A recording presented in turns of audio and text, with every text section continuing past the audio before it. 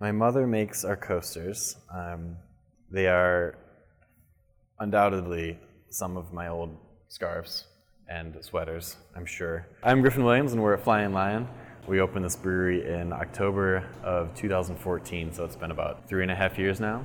Little family business. Everyone in the family sort of invested in it, but I'm the only one that actually works here and sort of does it day to day.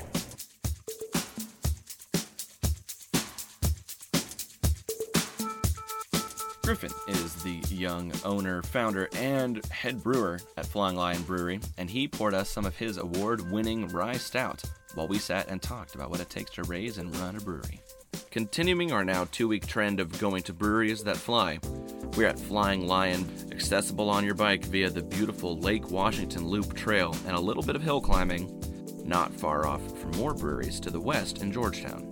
Griffin and his family have an eye for the details and have created a place with an eccentric and charming personality, which I think you'll notice when you listen.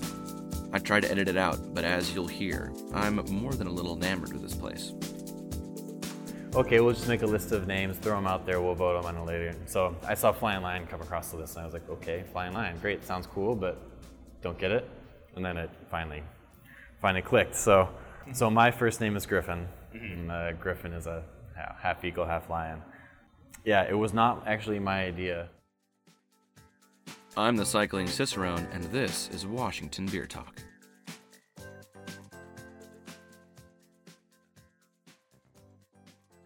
I'm 28.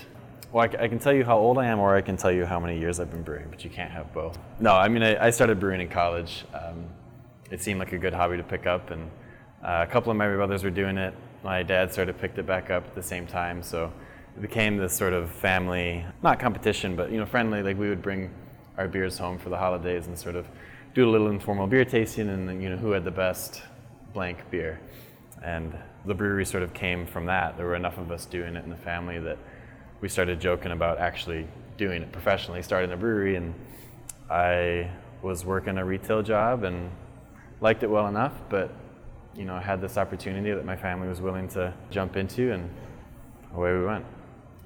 I mean, it started as a joke, right? Like, oh, we're gonna start a brewery and have that'll be great.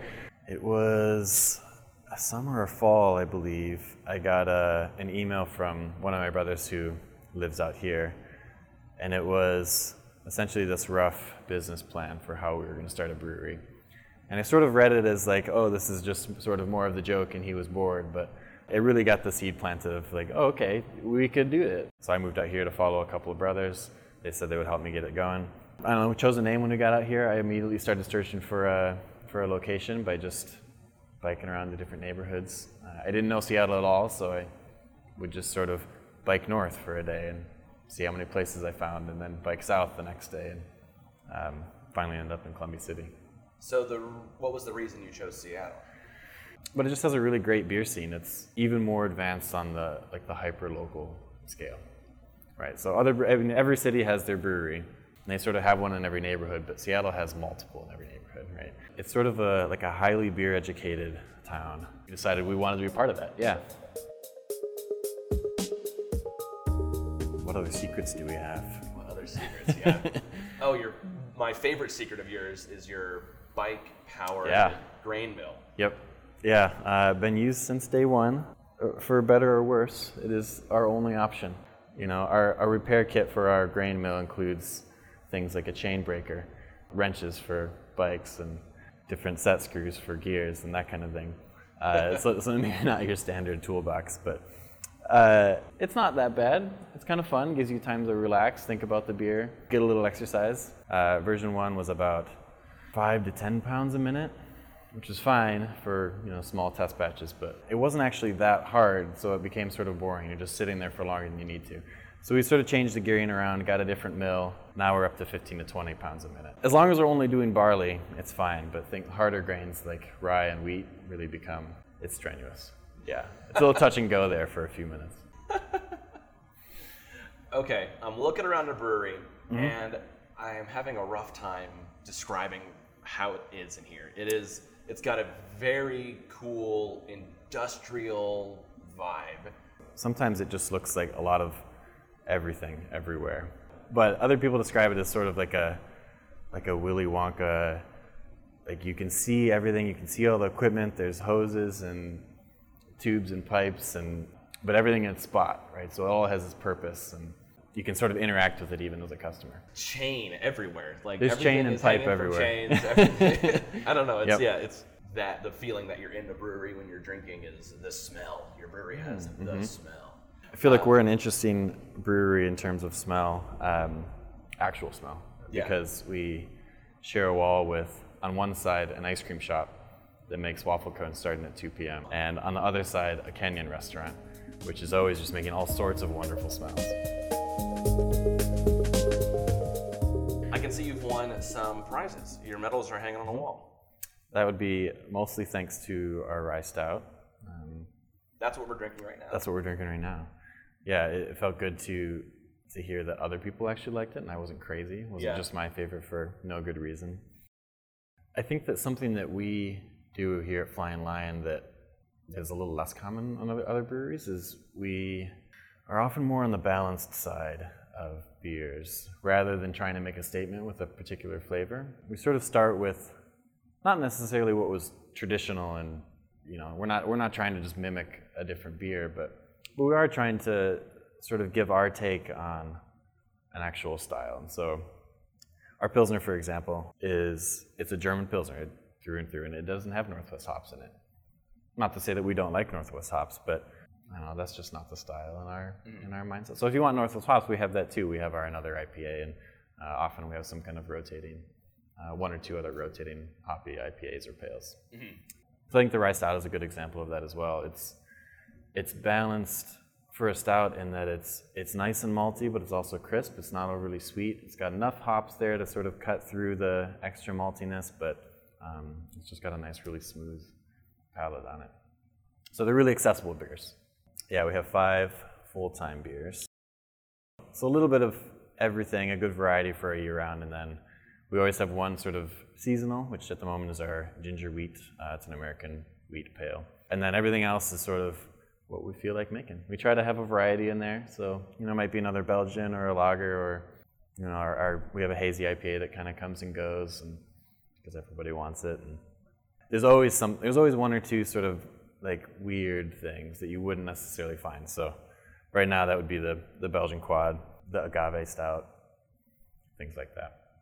The Flying Water Monster agave stout.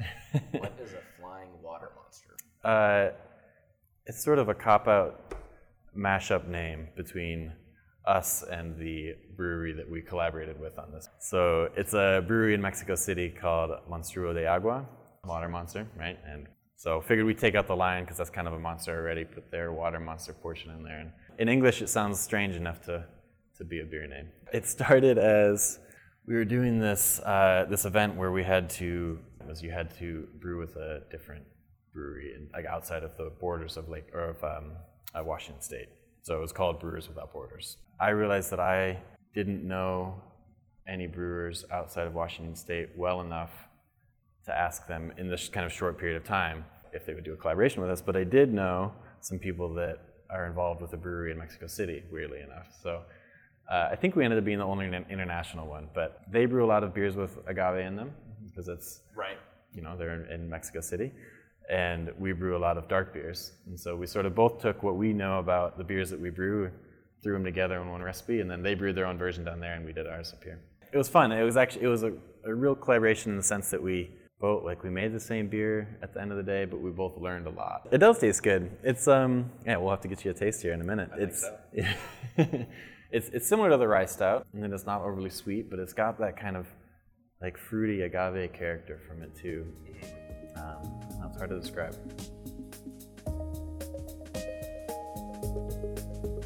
I am in a sort of unique position that other entrepreneurial brewery owners are not necessarily, which is that I am younger than most of them, and my previous jobs before this were not really careers. So I think that makes it easier because I am building my career now. Because that is what I'm doing. I'm not stepping back from something else that I used to be doing or changing. This is just sort of what my life is now, which is good and bad, I guess. We are sustainable and doing well here, and we enjoy this space and love the neighborhood, and will always be in this neighborhood, as long as it's up to us. But we needed more space. I mean, you see it. There's storage everywhere. There's kegs on shelves and boxes on shelves, and which is fun, and it keeps it efficient. You only have to kind of swivel to get the right part. You don't have to walk across the room. But I think we're sort of at our maximum.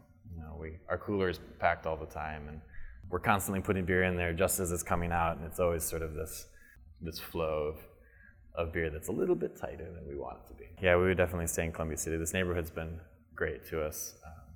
It's proved to be more or less exactly what I thought it was when I first came here and sort of toured around to different coffee shops and restaurants and talked to people. It's just really community-based. The people here want to be here. They try to work here. If they can't work here, they're living here. They're bringing their friends down here because this is the community, and these are the places that they enjoy going to. And it's easy to get to also from downtown. It's easy to get to downtown from here. And we just have a really great group of regulars here. It's been nice. It's its own little downtown. It's got it like you're definitely in the city. There's a lot of cars. It's busy, but all the buildings are shorter. There's a little downtown district with a little almost entirely independently owned businesses. There used to be a Subway here, and it closed because the people in this neighborhood just didn't go there. It's that kind of community-based feel here that I think has been really nice. Yeah. That's the kind of vibe that I think people are always on the hunt for. Yeah. Especially in Seattle. And it's getting harder and harder to find these days. So. Yeah, it is. I think it's easier to find here in this neighborhood than it is elsewhere. I mean, I think that it's especially easy to find here at Flying Lion, or really any brewery. I think all breweries have this sort of community feel, because it's very low stakes. It's a great place to bring a friend that you haven't seen in a while, because as long as they like beer, then it sort of works. You don't have to worry about what kind of food they like or how long they want to stay there. You can stay for one beer, you can stay for 5. It's all, you can sit at the bar with other people that you don't know and talk to them. That's another thing I like about this place a lot, is that the bar is long. It's got a lot of seats, which means a lot of people can just roll up and be friends. Right? Yeah. The tables are made from a sort of a mixture of wood that was reused from the initial build out here, sort of stuff that we tore out from the previous tenants. There's the bar is as well, some 2x4s from the 1940s when the buildings were originally built. But we took out a bunch of drop ceilings, some of those having 2x4s, and built all sorts of furniture out of them. So yeah, it was convenient for us. Didn't have to take it to the dump. Also, environmentally friendly, of course, and it looks great. Super strong, nice old growth pine. Yeah. All this stuff over here, this is all how did you build these shelves? One pipe and piece of chain and wood at a time. I mean, it didn't always look like this. We're always sort of building on what we have and improving and trying to grow.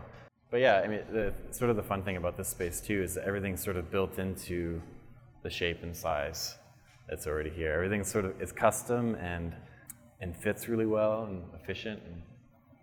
Yeah, how about this bar? That bar is that's amazing. Sort of what I was thinking about when I was saying that. I think we're the only brewery with a wooden sink as our drip tray. But we used to have an old sort of concrete one that was tile and slate, and it looked fine, but then we wanted to add some more taps, and some of the tile had come up, so I made a custom wood sink because I thought that was a good idea. Yeah, that's my hobby in the time that I'm not here. Yeah, that's a useful hobby. You've got a useful set of hobbies for this business. Right. I have told people don't do it, and meant it. It's not for everyone. It is, I think, for people who like to work and are able to work a lot and love beer, maybe not too much, but are really intrigued by beer and love the process and sort of want to be involved on the scale of everything. Small scale, big scale, everything. But I think for the right person or people, I think it's a really rewarding, interesting, exciting route to take or path to take. It's you get to meet a lot of fun people. You get to make your own beer, which is great. It's always rewarding. You get to sort of just be a part of the community that you wouldn't be able to be otherwise, which I guess is that part sort of guides where I think I want to be in the future. So starting this, we had, we definitely talked about being bigger. We talked about what that would look like and what that would mean before we opened the doors the first time, but we never really had the goal or intentions of being the next brewery that got bought out by AB InBev, or the brewery that distributes on even like a West Coast scale. We always sort of imagine being the size of like, yes, we distribute, yes, we get beer out there, but in sort of a range that those people can also come to the brewery. So Greater Seattle, state of Washington, maybe Oregon, that kind of scale would be sort of the largest that we even envision ourselves. For the reason that we really are in this for making great beer and being part of a community. That's been the most fun for us now, and we'd like to keep it that way. We have some permanent handles, mostly sort of in the neighborhood and then scattered here and there across the city, but otherwise you'll find us in any kind of beer bar that does rotating taps. We're in about 50 or so at any given time, so there's a good chance there's one nearby. What was the process for doing that? Did you have to go out yourself and say, hey, look, I'm Flying Lion, here, try my beer, put it on tap? Yep, pretty much. I mean, I did it originally when we first opened, but now we've got Nick that does it. Yeah, I mean, it's interesting coming in as a new brewery for beer bars. There's that initial interest, and we definitely saw this in our sales too. There's that initial interest of like, oh yeah, okay, our customers will buy your beer because you're new and they want to try something new, right? So that gets you a lot of sort of easy sales and your foot on the door. But I think after that honeymoon period, and I think this applies for retail sales too. After that honeymoon period, it's harder. Like you have to actually prove yourself. Now your beer has to be good, right? You can't just make anything and have it be new and exciting. So now your beer has to be good, and then people will buy it and they'll look for it even, and then you can sort of pick back up. Yeah. Which is more and more the way the industry is going. Right. I think for the better. I mean, the beer's going to get better, so. Yeah. My mother makes our coasters. They are undoubtedly some of my old scarves and sweaters, I'm sure. Now she's made enough that she, has sort of worked through some other fabric and buys some new, but often goes to thrift shops and picks up, neat-looking fabrics, some that sort of have our color scheme, I guess, and then doubles them up, quilts them, and then puts a little woven label on them. So we have them at our bar. We also sell them. They're great. They're reusable. They're super functional. They absorb all the condensation. They're heavy enough they don't stick to your glass. I don't know, in my opinion, the best material for coasters. They do get stolen. They are a hot commodity for sure. Yeah, fortunately my mom just likes that they're out in the world. She doesn't actually take that as an offense. So I think the craft beer resurgence has always been about local. I mean, it's been about good beer, but it's also been about local, something close, something you can sort of call and own your own. Like that's my local brewery. And I think that'll continue. I think for that reason, the AB InBev breweries will exist probably forever, but it's not going to be a takeover. Even though the trend is, breweries start, they get big, they grow fast, they get bought out, and then it happens again with other brands and breweries. Even though that's the trend, I think that's slowing. I think that breweries are still getting big, but there are fewer of them that are.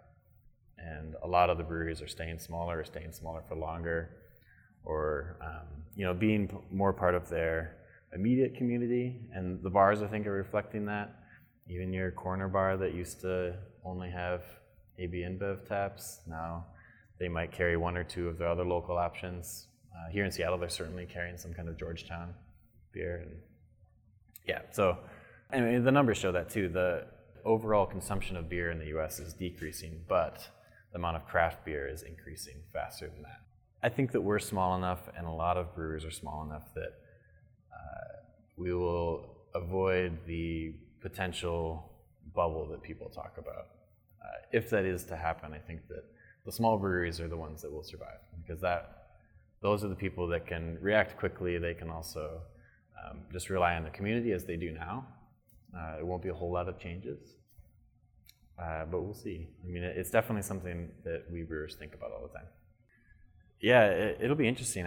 I'm excited and terrified at the same time to be a part of it.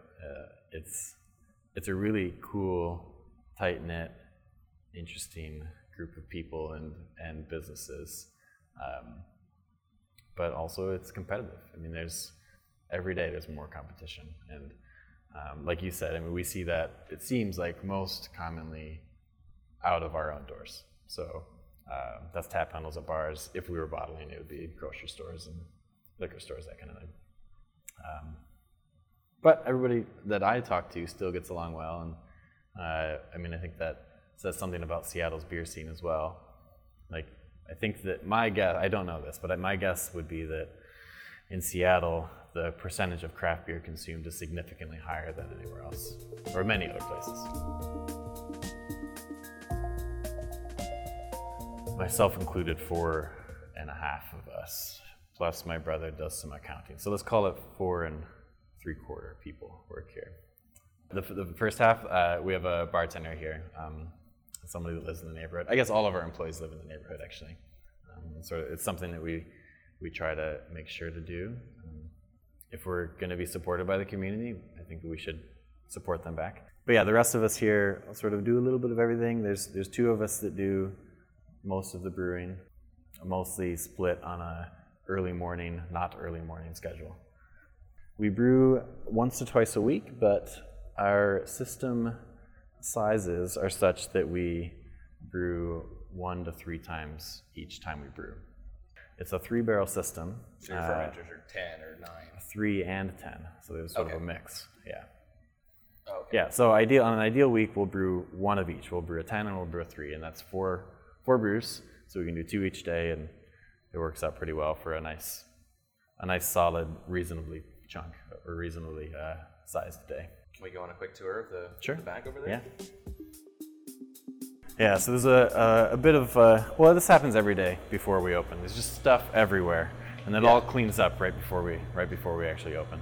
So today we were working on some replumbing projects. We moved some bright tanks around in our cooler, and now we have to run different beer lines and different gas lines, and it's just always in a constant state of how can we be more efficient. I can see back here you've got your tubs of grain. Yep, this would be our spent grain storage. Oh, this is all spent grain. Okay. Yeah, at the moment. Yeah. Okay. Yeah, so we've got a local farm that comes and picks it up. Nice. And he's, depending on the season, has lots of pigs or lots of need for compost, so it works out pretty well. Is that your mash ore hanging there? Yep, that would be the mash paddle. Yeah. Okay, so those are 3. Not very fancy, but. So these are your 3-barrel, and those are your 9-barrel. 10-barrel. 10-barrel, sorry.